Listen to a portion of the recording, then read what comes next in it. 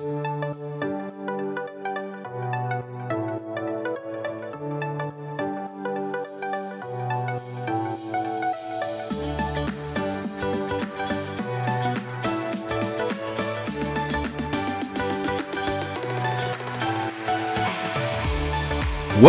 to Corporate Wayfinding, Conversations in Transformation with Dr. J.P. Gideon.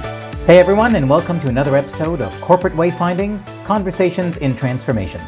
I'm J.P. Gideon. I'm so glad you could join me for this podcast series.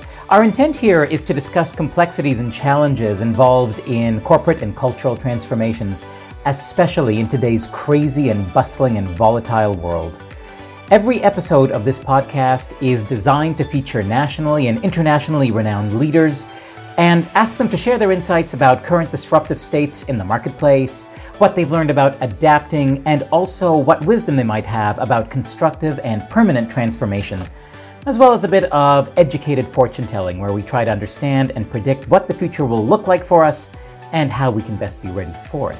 Should you wish to get a hold of me at any time and continue a conversation in person, I would be happy to hear from you. Please get in touch with me by logging on to my website at drjpgideon.com. That's drjpgedeon.com. And drop me a message on the contact form there. I'd be happy to hear from you. In this episode, I am very happy to welcome Peter Constantinou as my guest. He is one of Canada's top leading public policy practitioners and academics.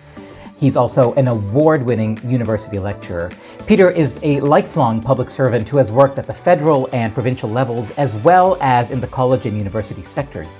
His many assignments culminated in an appointment as a chief of staff for an Ontario Minister of Education and Training, as well as the head of government relations at some of the country's top colleges and universities. Currently, Peter is the president and CEO of the Political Acuity Institute that offers political acuity training to civil servants and elected officials around the globe. He has worked with the Chinese government to develop a model ethical code of conduct for public sector employees and diplomats. He has also worked with the Prime Minister's office in Vietnam to design a code of conduct for civil servants there, and is currently helping the government of China reorient 600 universities to focus on a more applied and industry-focused mandate. Peter has won numerous teaching awards that I can tell you he completely deserves, having watched him in action, but namely at the University of Toronto, and also he has won the prestigious President's University-wide Teaching Award at York University. I am honored to be able to call him a trusted friend and am pleased to be able to share his insights with you today. Enjoy the conversation. Peter, welcome. I am so happy to have you with me. I always enjoy our conversations and gain so much from your insights every time we talk. And I think that perhaps our audience will get just as much out of it as I do. Thank you, JP. I'm happy to be here. So you are an internationally known government relations, stakeholder relations, political acuity guru, if I may put it that way. But I'm not sure everybody is immediately aware of what political acuity or any of those things might generally be. So just for those who aren't sure, could you kind of fill us in a little bit, and then we can go on and talk about some of the things you're seeing in the world today? One of the first things that I noticed when I entered the workforce as a young civil servant in Ontario was that there were lots of people around me working very hard, and some of them had and enjoyed great success in their careers, and others struggled. And as I got more senior and ended up in a room briefing a minister, I noticed that some were really quite effective at communicating, and others, this was a disastrous meeting, that they just read the room all wrong. They got it all wrong. They misunderstood the challenge or the kinds of options that would be acceptable, and the briefing, the decisions were quite calamitous. And so I started to realize that some people have a sense for what's going on and others don't, and I wanted to learn more about it. So for me, it started with the basic building blocks of the system of government that we have, that we divide the players in two parts. There is a political part, those who are elected to represent the communities they come from and who are asked to make choices, to decide. Mm-hmm. And there are others, a whole cadre of people, civil servants or bureaucrats who are permanent, who serve whatever government of the day is there, who are hired because of their expertise, education, knowledge, and experience to provide good information so that these people make informed decisions. Right. And when they do make those decisions, they go away and they implement them with great enthusiasm. And what I noticed was some people could brief better, could inform, and could influence better than others. And there was this kind of conflict when one side didn't really understand the other. The tin ear, if you will, where people just don't get it. Mm-hmm. And I wanted to understand more about what it was. And so this was the beginning of a lifelong pursuit of understanding what that sort of special skill is. Yeah, and I think that's one of the reasons that you and I work so well together when we do, and understand one another in certain ways, because my world obviously is one of corporate transformation and cultural change and executive function. And I too have grappled with this idea of what is that X factor that takes this person and makes them a superstar, while this other person with equal capacity in other ways somehow misses it. So you've spent your career unearthing this and teaching people the mechanics of it. A big part of this was first to try and define it. Now, we all know it's there. We've seen it. You've seen people who have it, and you've seen people who don't. But even just defining it has been difficult. There is no shortage of ways in which people try to capture this. Sometimes people will say it's that secret sauce, that something. Others will say it's knowing what to say, when to say it, knowing when not to say something. Others will say it's a set of antennae that allow you to read the context, the room, and the individual. And some say that it is a combination of those things. And right. I'm starting to believe that it is a bigger definition than I had first thought. In over 2 decades of working in the field of corporate transformation, there is always one question that to this day remains an enigmatic mystery. Is leadership capacity something we are born with? Or is it in fact something that is developable, something that can be taught, something that can be fostered? In my experience and those of so many of my colleagues, the answer to both of those queries is in fact yes. I asked Peter that very question in order to get his insights. That's exactly it. And of course, you'd know this better than I, but just like we talk about leadership, is leadership innate or is it learned? And I think as all of us have learned more about these topics, we realize it is indeed both. That some people, yes, start out life with somehow a little more of this capacity than others, but that there is a certain proportion of this competency that we can actually train and learn. And so think about the greatest basketball team in the world. You've got the best players in the world, but then there's one player who is head and shoulders above the other. Right. And it's that other thing. So let's see if we can't identify it. Let's train people up and take them as far as we can go, so that they're now exhibiting a high level of performance, and then there'll be the few that flourish beyond all that we might expect, but that's okay. And in the time of COVID, now that we have this crisis, what you're calling political acuity, and really what in all my work I call leadership character, has become incredibly important at one's capacity to not only navigate the crisis, but pull in potential partners and creative solutions to what is confronting us. It's absolutely that, I think. The greatest leaders with, I think, the highest level of political acuity are those that have a capacity to not only see the dots, to connect them, but to almost realize where the other dots will be before they arrive. I mean, if we think of our country's own great hockey player, and when asked, Wayne Gretzky, why were you so good? He said, I never went to where the puck was. I always went to where it was going to be.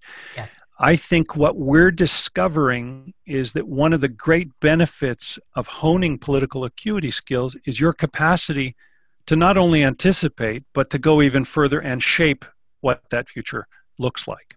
An eye to the horizon seems to me to be the best bet to then enable you to have a proactive and strategic stakeholder engagement or a proactive and strategic government relations plan.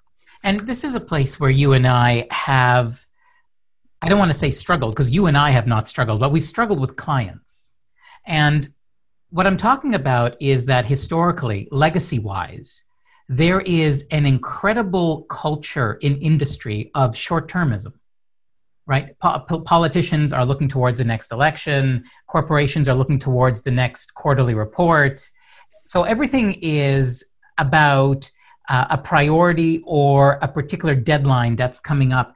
And although we talk a lot about strategic thinking, strategic mindset, looking to the horizon, planning for the future, certainly what I've found in so many of my clients is that although we think we're doing it, what comes out as a plan is really more short-term than it is what you and I would like to see. And so maybe this COVID crisis is putting us in a place where the necessity to look towards the horizon has become highlighted in bright lights because nobody knows what's going on. So everyone's antennae should be up.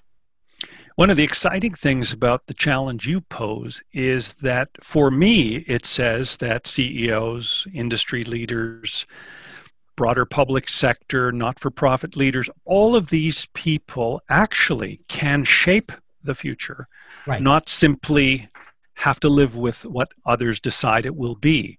And so this is an exciting time. I mean, if COVID taught us one thing, it was that we are connected in ways that went beyond financial. I mean, 2008, 2009 financial crisis taught us that in the Western world and beyond, we are connected financially in ways that is profoundly Absolutely. greater than we ever thought. But what COVID teaches us is that we've now evolved through globalization and other kinds of institutions that support this and other approaches, that we're connected in ways that I don't think we've ever really stopped to think about. And COVID should allow us a moment to reflect. And people do talk a little bit about, well, maybe we shouldn't go back to normal. We should go back to a new normal where perhaps we didn't behave the way we did.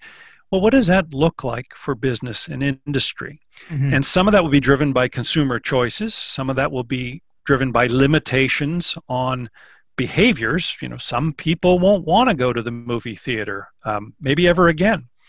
And others will be simply shaped by what one government does in one jurisdiction affecting others, and whatever that kind of new international business arena starts to look like. And wouldn't it be great if we could approach this not so much as the victims of the decisions that others have taken, but rather in a more proactive and strategic way? Well, you and I teach a lot at prominent business schools. So this is sort of like a JP-ism to a Peterism.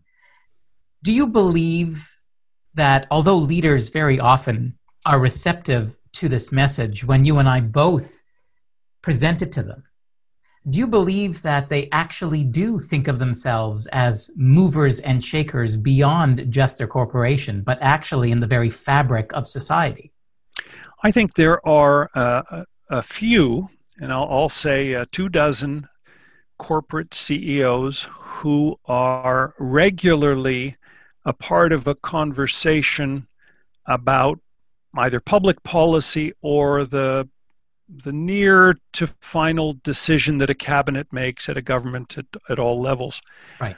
I think there are some who have a profile that get that this is bigger than just a business, and I think they do it partly out of branding, partly out of a kind of a cult of celebrity, Mm-hmm. and partly out of ego. But I think the majority of senior leaders are just trying to do what they do, and they tend to look up once in a while and get surprised. That's right. And while they might understand, say, the production of a plastic widget that goes into a machine that does a certain thing very well, and while they might know the other players in the market they're in, I don't think they look much further beyond that. And I think a lot of them, if they do, they see these functions of government relations and stakeholder engagement, maybe corporate social responsibility. I think they see it as merely a necessary evil and a cost center, not as a strategic opportunity. And so I agree. And there is an overriding culture that seems to have taken over Western corporate thought, which is this notion of, first of all, everything is transactional and operational. So the relationship piece that has become so incredibly important right now has traditionally been put on the back burner, or it is a byproduct of, but never the main priority. And that secondly, there's also this notion of adversarialism, like it's me against the world, me against government. Like I got to spend all this money to talk to these government folks, and then I've got to battle with all my competitors. And the notion of true collaboration in a competitive environment really is more of a philosophy than it is a real-time practice. And a big part of this emerged in the way that we approached business school education. I mean, MBA programs for a long while created a kind of a sort of generalist, people who know a little bit about everything. And then the sector said, oh, no, we've got to have technical skills. And so we started to produce MBAs who could calculate things, but they stopped learning how to communicate. They weren't strategic thinkers. They were people who could calculate risk or think about whether the factory should be next to a highway or a body of water. And then now the sector has said, whoa, there are too many specialists out there. We need people who can connect the dots.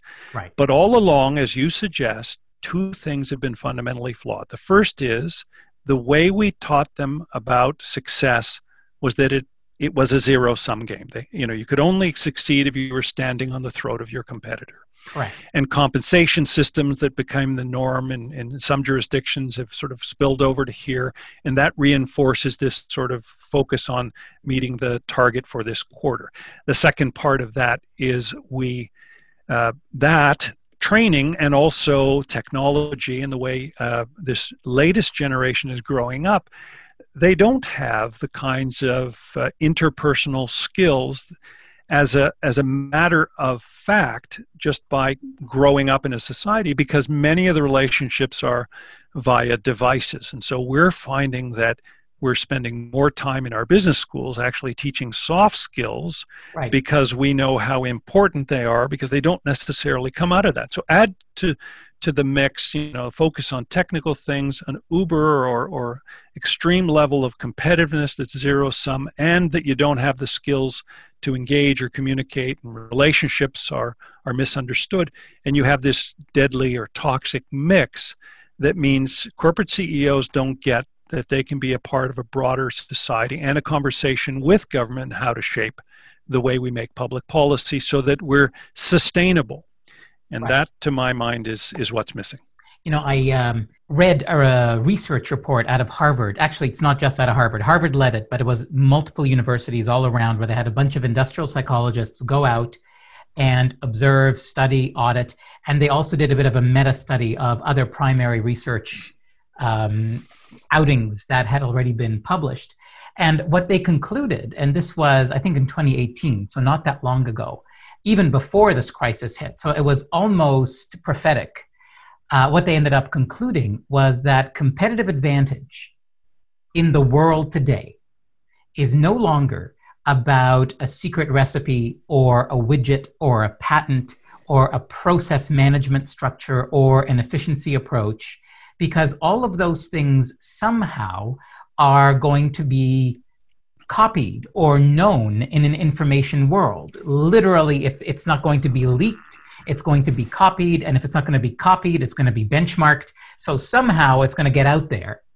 And so what they concluded was that it was the internal functioning and the capacity for interrelationship influence and transformation that was a competitive advantage. And what they basically said was that competitive advantage today is found in those companies where the executive leadership group has so invested and come to understand the relational component of the business that they create an internal culture that is steeped in self-efficacy, hope, optimism, resilience, trust, value, growth and development, and integration.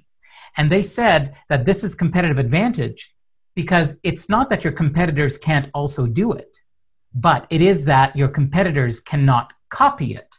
They have to go through all the work that you did to create that same environment, to fire up your workplace, to create expansive effectiveness. And they were finding that all over the world. So I think what you're talking about in terms of political acuity, relationship, government relations, stakeholder management has really come to the fore back even in 2018 when we knew it. But now that there's a crisis, I think we need it more than ever.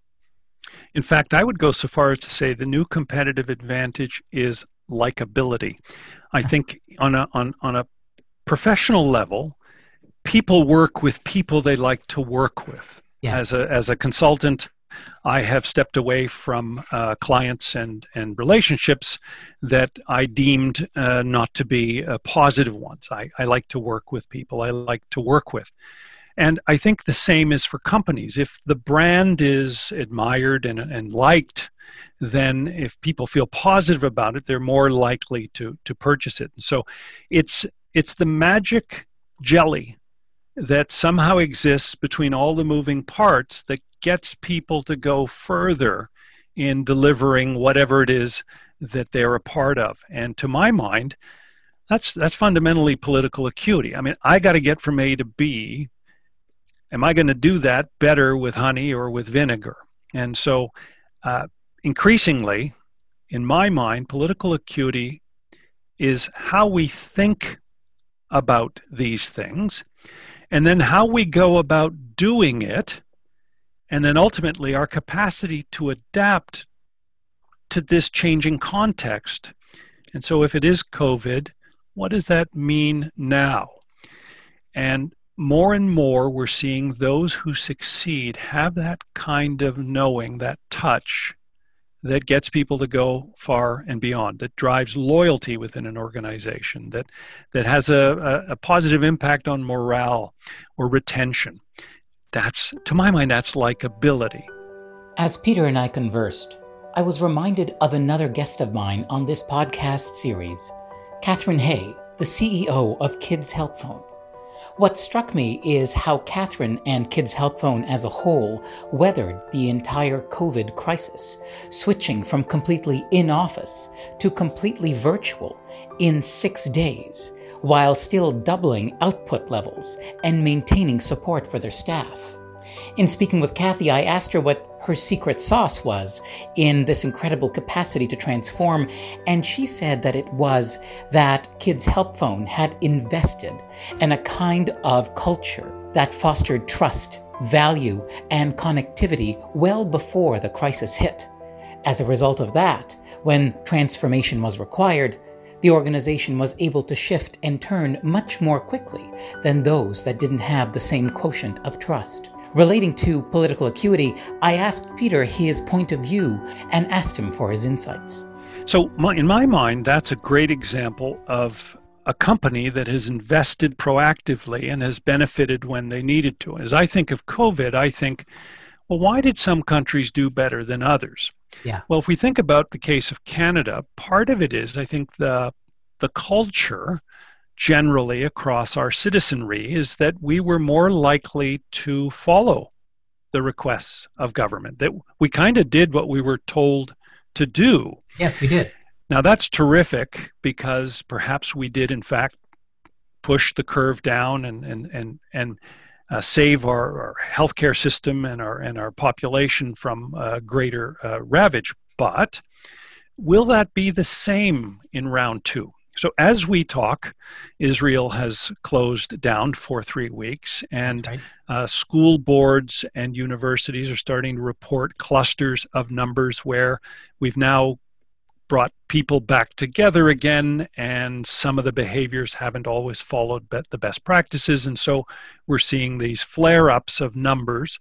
We're now going back to 300 new cases in our province every single day, and so are we going to be as prepared to shut down again? And so I think what we're going to see is and it may be sort of 10 to 15% of the population that used to be pretty compliant and happy to do so, reluctant this time because A, their financial circumstances may have changed, or B, Right.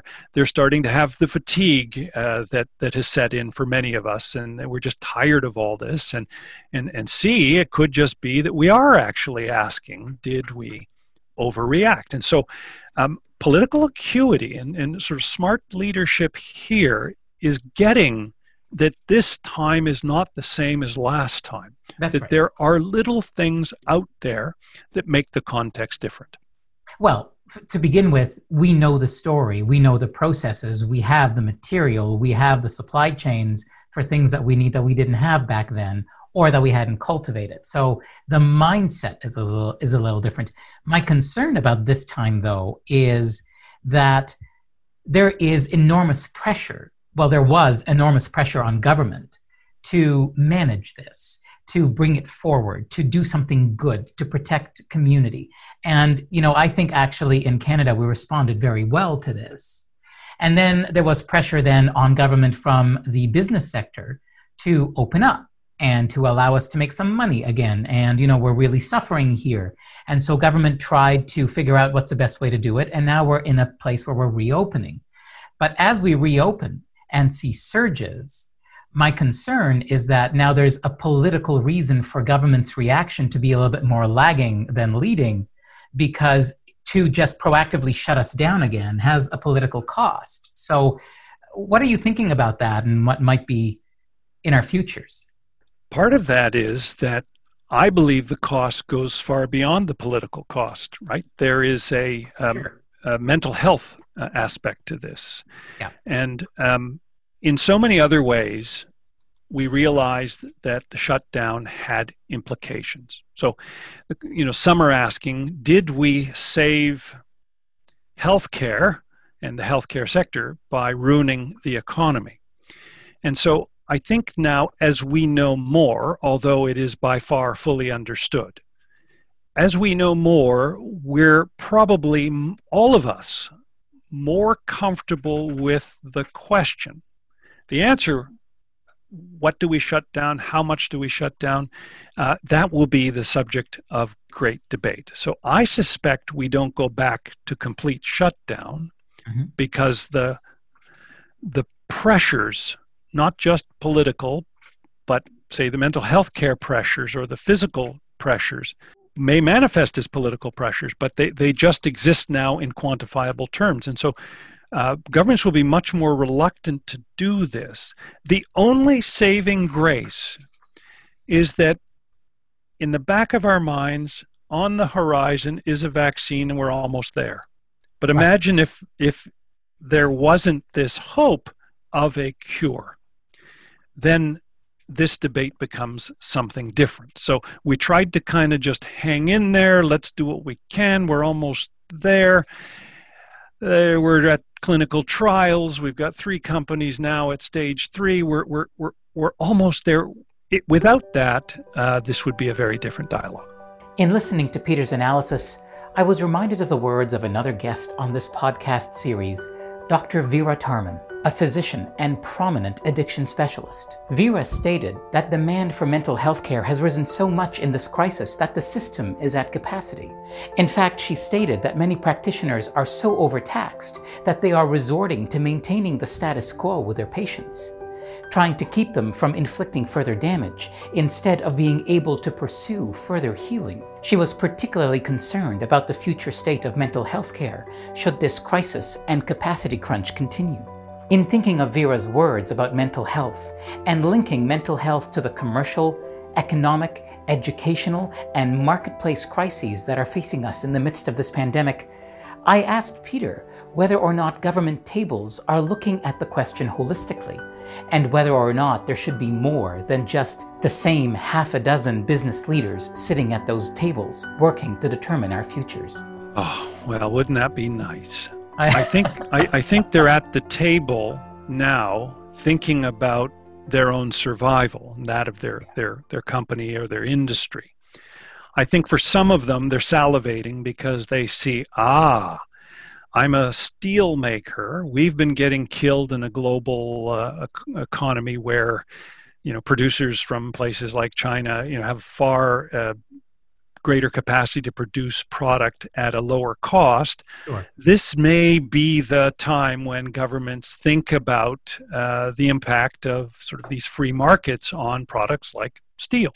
So for some of them, they'll see the opportunity, but most of the reaction to COVID has been, I would say, more fortuitous than anything. Somehow, for the first time in the history of the planet, governments have put people ahead of corporations. I mean, most of my students who are observers of the relationship between business and government would say, the reason why we have the highest cell phone rates in the world is because, the government's favoring corporations over people. And, this talk about equality now that we hadn't heard much about previously is a function of us starting to think about something broader than simply the corporate agenda. So governments, for the first time ever, have put people ahead of corporations. And the question is that the new balance of things, or is that simply a moment in time, an unknown enemy? What do we do? This is an interesting thing you're bringing up. I have an article in front of me by Mike College, the president of Ipsos. And in it, he defines social cohesion, which is one of the main currencies, I suppose, that governments need to be effective. And he says that a society is cohesive if it works towards the well-being of all its members, if it fights exclusion and marginalization, creates a sense of belonging, promotes trust, and offers its members the opportunity of upward social mobility. Now, this is, I think, from the OECD that he got that definition. But what's interesting to me about that definition, relating to what you just said, is it predicates social cohesion on government putting people ahead of corporations.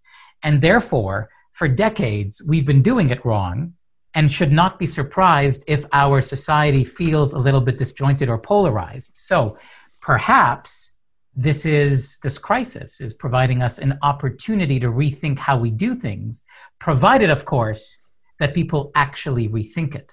And the reason I'm saying that, because I don't know what you're experiencing, but in my world, I find a lot of people still using sort of old ways of thinking to try to work through this new world. Oh, agreed.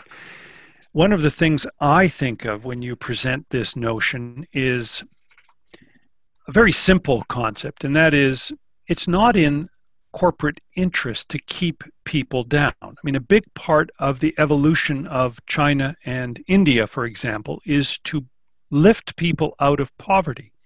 Right. Now, think about that.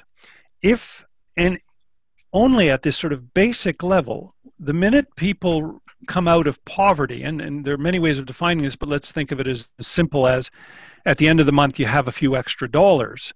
What do we do with that? We spend it. And so it is in the interests of corporations to see a burgeoning and growing middle class. We should like nothing more than having many, many more people rise out of poverty to join constructively both the consumer end of things, but also the tax-paying end of things. So sure, it is not in the interest of corporations to have this very precarious situation, but it's sort of where we ended up. And so hopefully another one of the great axioms, never let a good crisis go to waste, right, means that we take full advantage of this as a point of departure for so many of the other bigger questions that we've asked. Societies are more stable when people are not hungry. And so let's make sure that people have and this is the role of government, and corporations should be a part of this, some kind of level playing field where everyone has the chance of success, because that success will have many positive implications for all aspects of our society. But do you think that the reason we didn't cultivate it in the past was based on how we trained business leaders in business schools, going back to what we talked about earlier? Or do you think that really there was just this culture that my job is to run my business and the government takes care of that stuff and everybody was looking at everybody else, Yeah, and part of that is a kind of false notion of the simple idea of the American dream or the Canadian Right. dream that everybody can rise up. So if you're not, well, pull up your socks, and if you don't, well, then there's something wrong with you. Right. This is fundamentally flawed. We know that's just not true, and I don't subscribe, though, to the notion that there's some kind of Marxist class of people keeping others down. Yes, I get that we use immigration as a way of expanding markets and ensuring we have cheaper forms of labor, but the truth is the success of a modern knowledge economy is far different than that simple notion. And I think this has just caused us to pause and think. And while I'm not a so-called socialist or corporatist, where, as in many Scandinavian countries, you have business and labor and government at the table making decisions. Yes. We could do with a little of that, of the Chinese idea of thinking about longer term perspectives, not just this quarter or this election cycle. We could do with thinking about 5 and 10 and 20 years down the road, but we're not there yet. Well, media plays a part in this, I think, because what I hear you saying is that all systems that are functioning, because that is probably the best way to define a system. Is it functional or is it dysfunctional? All systems that are functional, whether or not you agree or disagree with their basic philosophy, there is something in them that is useful, that you can learn from, that you can adapt, that you can use to make yours better. And often I find that media will portray a certain approach in such a one-dimensional light that Scandinavia is all good and China is all bad, or whatever it is, such that it's difficult to be able to, in a balanced way, say, hey, no, let's really look at these systems and learn from them and bring new ways of thinking into our culture, which is somewhat affected, tinged, and colored with these notions of exceptionalism that come from south of the border that really don't help us in the long run. Yes, and the notion that everything in our system is predicated on the notion of the private individual and private property, while a real important part and strength of our system, certainly a big part of the Chinese miracle. I mean, they didn't succeed economically because of the power of communism. It was when they unleashed parts of the capitalist system that they started to build economic might. We could learn a little bit from each other. And I think for me, political acuity is seeing that it's the mixed models that are the ones that take the best of all approaches and find the practical way forward. It is not in anyone's interest to have a society on the verge of revolution. It is not in the elite's interest. And so in our system, when citizens are worried about basic things like feeding their kids and paying their bills, it's, here we elect a Rob Ford or a Doug Ford, or in the case of the US, a Donald Trump. But, in other parts of the world, Tahrir Square, et cetera, the Arab Spring, you don't have to go back too far in history to see the French Revolution. I mean, some societies at some point, we will find that the basic premise of who's in charge and how things work will be challenged and why in a widespread way. So political acuity to me is when governments and business say, okay, I think we all got to kind of think about what we're doing and how we do it. A sense of hope, because without that, then there is fundamental revolution. Clearly, political acuity carries within it an increased capacity for effective communication, both locally and distally. In hearkening back to the words of Dr. Trevin Stratton in the first episode of this podcast series, it occurred to me that communication has to continue internationally at a heightened rate since we are all dealing with this pandemic crisis together. However, a globalization in communication does not in fact also presuppose a globalization in industry. I asked Peter whether he thought the international response to this pandemic would result in a greater globalization economically, or whether our economies and marketplaces will likely experience a contraction, reverting back to nationalism or regionalism? I think we're likely to see a kind of bit of both, where for a while we are going to recoil. Right. We are going to rethink, we are going to react. But over time, as we have periods of stability, both in an economic sense, but in other forms, when we are not faced with a kind of shared global threat, then we may start to see some of those predilections return. I mean, I think still in the West, there will be an inclination towards freer trade and globalization. I think there are strong reasons for wanting this. But I don't think our economy will go back to exactly where it was. And so I think we're going to be into trends and patterns. And part of that is we'll notice them because of the nature of how compressed they are. I mean, when in 100 years ago, it might take 30 years to see shifts. Well, now people react much quicker. When we looked at, what can the wise old men and women tell us about the recession of 2008, 2009, we looked towards the Great Depression and we realized, but there is no wise old man or woman here. The nature of the compression of time, the speed, the velocity, digital reality of the way money works and markets, it's going to be different. And so I think we're going to see that. If Israel closes, it makes it a lot easier for others to close. But it took someone to close first. Yes. And so it happens faster is what I'm saying. So we're not talking about evolution anymore, where over time industries evolve. We're talking about a much quicker pivot.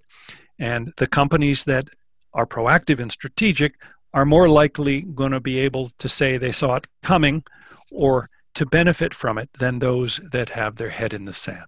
Yeah, and in another conversation before we sat down to record this podcast, you and I chatted about a conversation you had with a particular person in government where they were predicting a 30% socioeconomic shift in even consumer behavior that's going to come at us pretty fast and furious.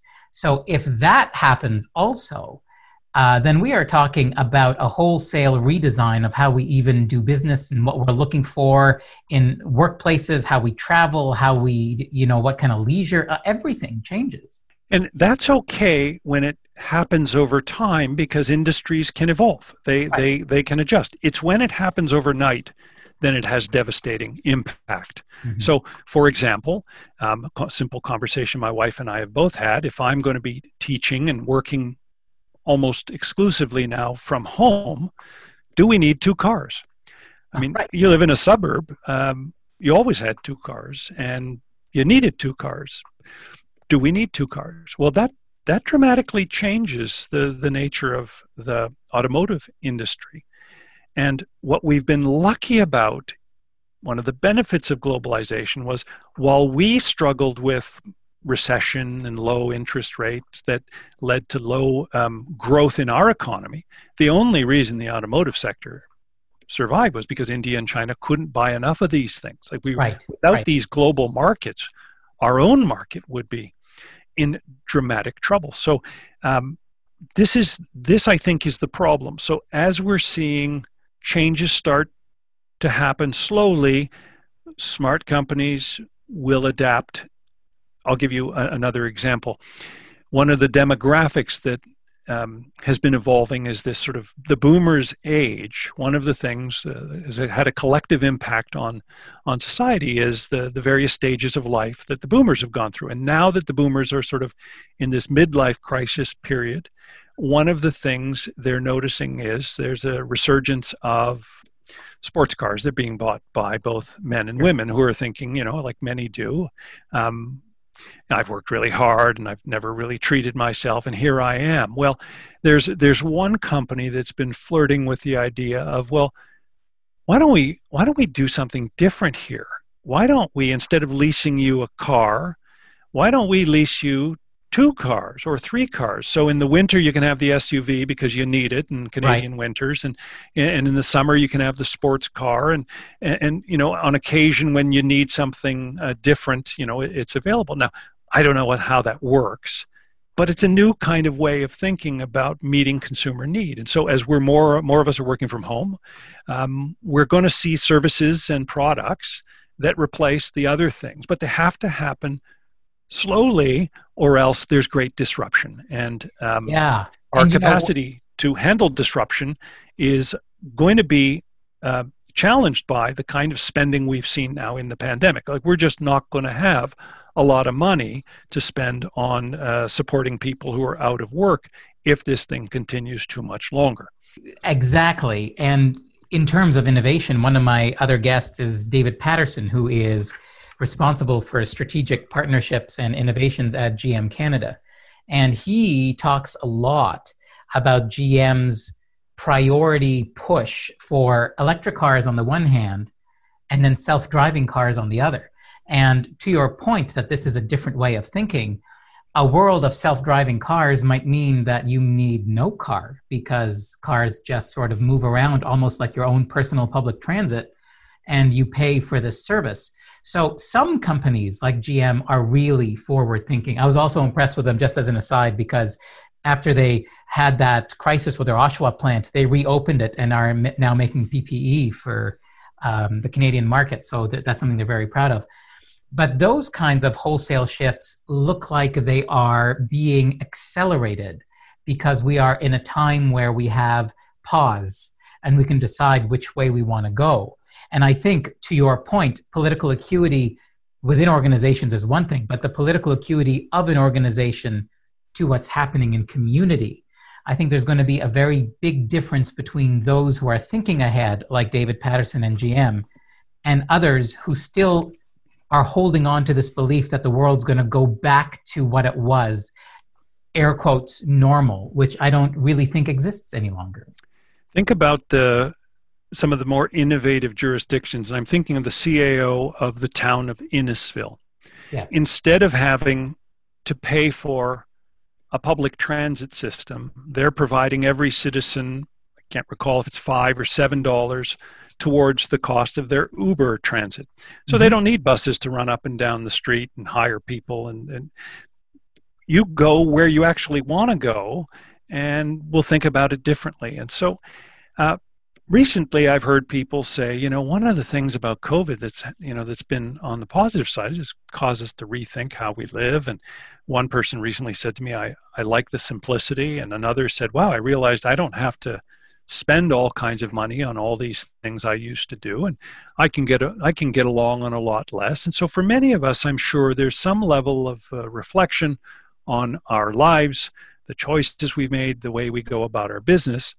And now some of that's being forced by the realities of restrictions and other things. And others may well, as we discussed, may be a permanent positive choice that we make. Right. Frankly, to be very personal, I hated the idea of teaching online because I thought what happened in a classroom couldn't be replicated. Now, if we're being honest, I think a big part of it was I didn't really understand the technology, and because I was afraid of it, I didn't think I would do it very well, so I diminished the notion. But now, having been forced to do it, I've discovered its great potential. And I would like to continue, and maybe it's 30% of what I do, doing it online, because I see some of the benefits. I have 8 hours a week that I'm not commuting. That's been a time where I found the time to spend with my family. My wife and I walk in the morning and in the evening. There's now time for exercise that never seemed to occur prior. Right. And the wear and tear of sort of, how you felt in the body and the traffic and all of that, and the costs associated with that, all of a sudden are just not there. And so for some of us, we may not want to return to that old way of doing things. As we move towards the end of our time together, I asked Peter what his opinion was on the role of government in a future post-pandemic world. Would the role of government be increased in our lives, or would it in fact be reduced? I'm an eternal optimist. I've always believed that government can and must be a force for good, and that we can have good government, and that when citizens and corporations and organizations and other interests come together, we have the best of the potential models for success. So I think we now know that government is at the center of everything. Yes. Much, I mean, I've been saying this to my students, especially in business schools, and most of them sort of roll their eyes like, yeah, right. I mean, it's all about business, except when it's not. And what we've learned is there are a lot of rules and regulations, and it's changing. And, you can't do this without the other. And so I think we are indeed going to see a golden age of government that thinks differently, but that it is more the facilitator that brings interests together in a notion of common good than it is the all-knowing or simply the referee between private interest. And so I think we're in for a period where if governments can manage phase 2 and the movement towards vaccine well, they'll have the credibility to go that next step, which would be to bring those interests together, to think on a national and provincial level about what's good for us and how we can still engage in a global community so that we're not shut off from the rest of the world. Risking asking you a difficult and perhaps unfair question, I love that assessment and I share your vision. How do we relate that, however, to decades of management that we just talked about at the beginning of our time together that maybe was not on point or the healthiest way, that has created a class difference and a fragmentation and polarization in society and the rise of populist movements around the world? How do those now relate? Because I'm not seeing COVID necessarily putting a cap on that. No, in fact, it has exacerbated the whole issue. And so I think that politicians care when public will changes. Right. So I believe there's been a shift in our thinking. I think that even those who might not be a part of the groups that feel disengaged realize that there is a cost of that disengagement and that it ought to be improved. Now, will everyone share a goal of the perfect reality? Probably not. But I think there will be great political will for parties and individuals who propose a better reality. Mm-hmm. I mean, most of what Obama sold was hope. And I think that in politics, when we don't seem to take the time to actually talk about public policy, the idea of hope is a pretty good commodity to get people to rally around. And so if we can demonstrate that we are going to make progress on these issues, then there will be widespread political support for those parties or individuals who do so. And it's my hope that we do it out of pure practicality, not just because it's the right thing to do, but because when everyone does well, as I suggested earlier, economies grow, societies flourish, the arts and all aspects of our society is more stable and makes for a better place to live. I mean, I've done training and teaching in countries where there are only the very rich and the very poor, and there are tall fences with barbed wire, and that is not the kind of place that you want to live. And I think Canadians have a different idea, and perhaps we just lost track of it all. We thought everything was good. The prevailing ideologies of the Canadian dream and all of those things were that everybody's doing all right, aren't they? And now we know that either because of COVID or just simply because not everyone's doing so well. And it's time to actually address these things. When we see the intergenerational change, so as the boomers start to drift away, we'll see that there's new thinking. And hopefully we look at firms and organizations like various police forces, etc., that have just fallen into bad cultures, bad behaviors, and bad training and approaches, and we go deeper towards those ideas. I, for example, used to teach public administration to the Police Foundations program at a college, and I just kept thinking, why are we attracting or letting in people who are just big muscle heads? I want people who can think. I mean, policing is more public administration than it is beating up people, or it should be. And more it's de-escalation, not sort of roughing someone or manhandling them. So we have to do better there. And I know it's not fast enough, and so we've got to make choices about these things. And I think that there is enough will now. And where there is political will, votes follow, governments, budget dollars follow, and we will see changes, positive changes. So, risking asking you another unfair question, and as we come to the end of our time, do you think that there is something that is particularly Canadian that we have done pretty well over the course of this crisis that we could potentially offer up to the rest of the world as a gift, or this is what we have to offer, or this is what we've learned, or the world needs a little more Canada in this way? I'd like to think that that is true. And I'd like to think that it is that we were kinder to one another. I'd like to think that it is also that we have always been America Light, yes, or Europe Light, where we have been a little bit of both. We've taken the best of our European heritage, or English heritage. We've taken the best of sort of North American spirit and culture, and somehow we found a way to make it work uniquely in a Canadian way here. Mm-hmm. I'd like to think that that's true, that there is also an ethos that permeates that, bigger than hockey or Tim Hortons, that just demonstrates that we are a little bit different and that we're going to figure that out so that when we move forward, we're stronger. I'd like to think that's true. I'm kind of with you. Going back to the social cohesion piece, I like to think that we value social cohesion. And I like to think that our diversity, not just in terms of the people one-on-one that we're looking at, but also the different cultural inputs that we have, that very often people lament because they say, well, you know, we don't have a strong national identity, do we? We're just a collection of all these people.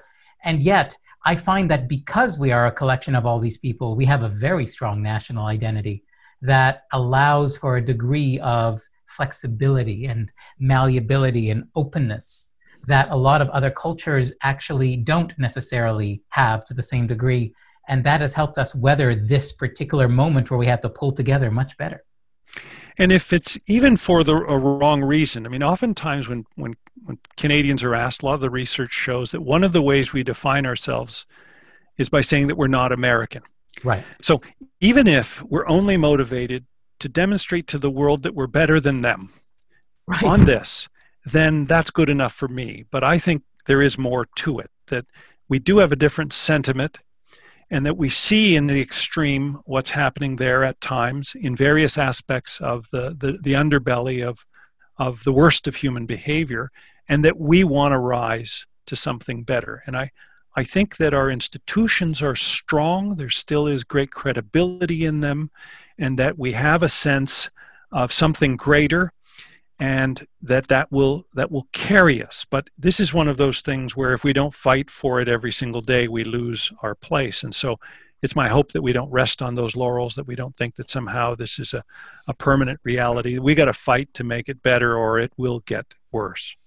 Peter, thank you so much for your time. True to form, every time we talk, I learn so much and I enjoy your company. How about we do this again in like 6 months and see where the world has gone? I would love that, and thank you for including me in this. That was the eloquent and always brilliant Dr. Peter Constantinou. Join me next time when my guest will be Leanne McAleer, an internationally renowned corporate innovation expert. Leanne's going to talk to us about what she has learned through this crisis about corporate creativity and innovation, and how we can best position ourselves to meet the challenges ahead. Again, if you'd like to get a hold of me, I would be very happy to engage in conversation with you. Please get a hold of me by dropping me a message on my website, drjpgedeon.com. That's drjpgedeon.com. I look forward to seeing you next time. In the meantime, be well. This has been Corporate Wayfinding, Conversations in Transformation with Dr. J.P. Gedeon.